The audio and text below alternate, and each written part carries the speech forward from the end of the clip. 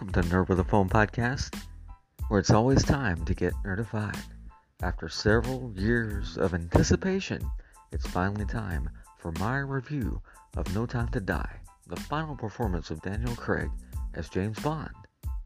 As a self-proclaimed ultimate Bond fan, I was pleasantly surprised to give this film a 4.0 rating on a 5-point scale. Let's dive into why I enjoyed that so much next.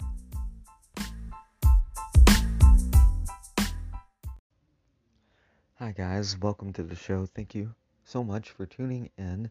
Glad to have you here for the long anticipated review of No Time to Die.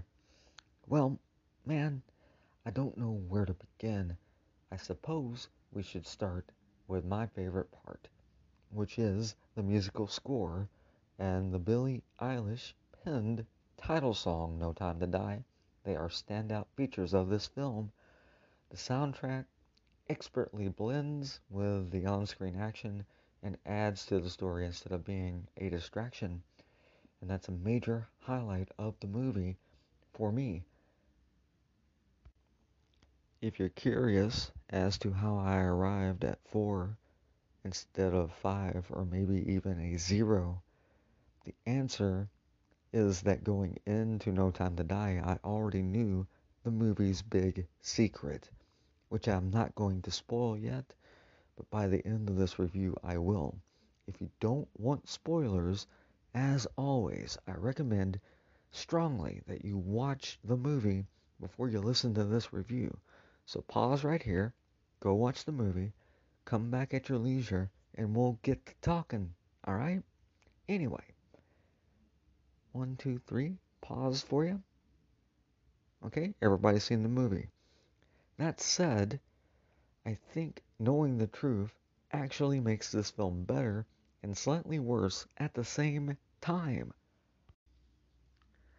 Alright, now we're going to get into the main point of the review and the thing that I want to talk about the most. Surprisingly, is not completely what I was expecting it to be once I found out the big reveal. Alright, here's the spoiler, last chance to tune out. Alright. James Bond actually dies at the end of No Time to Die. But like I said, to me this is still a 4-star film. And to me that's very high praise. My only 5-star James Bond films are actually it's GoldenEye and You Only Live Twice. Though, quick shout out to Goldfinger and that song. But yeah. And I've watched and listened to quite a few reviews of No Time to Die in anticipation of making this episode for myself. And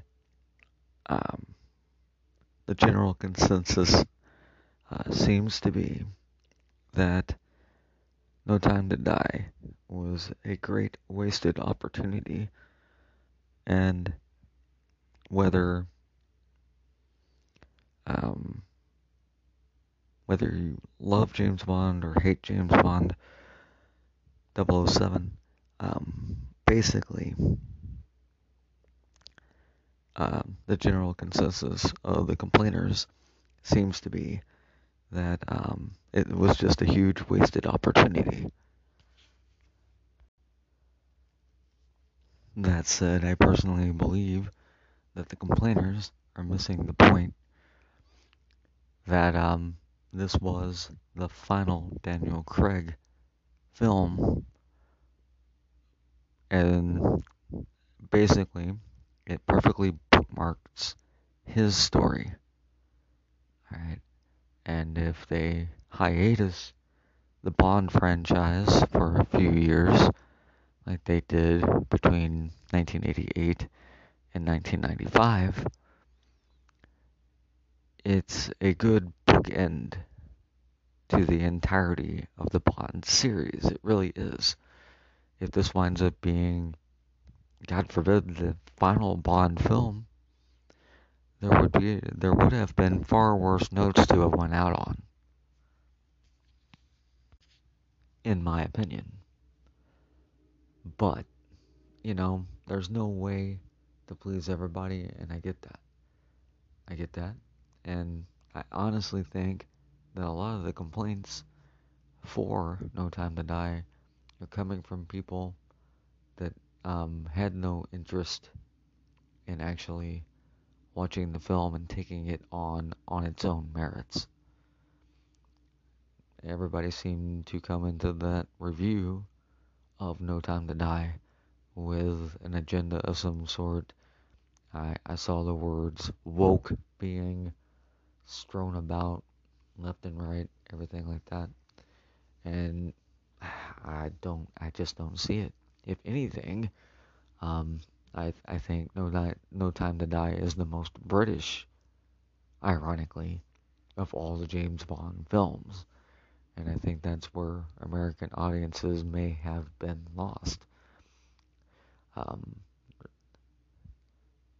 a lot of the sequences with James Bond's replacement 007 are very, very tongue-in-cheek on purpose. I mean, they don't exactly Keystone Cop her, but there's a literal sequence where James Bond and 007 are after the same doctor, and she falls into a wall with the doctor in a very Wile E. Coyote-esque style moment. It's one of my favorite scenes in the entire film. I love it. But, yeah, it's just the old dog still has it kind of moment.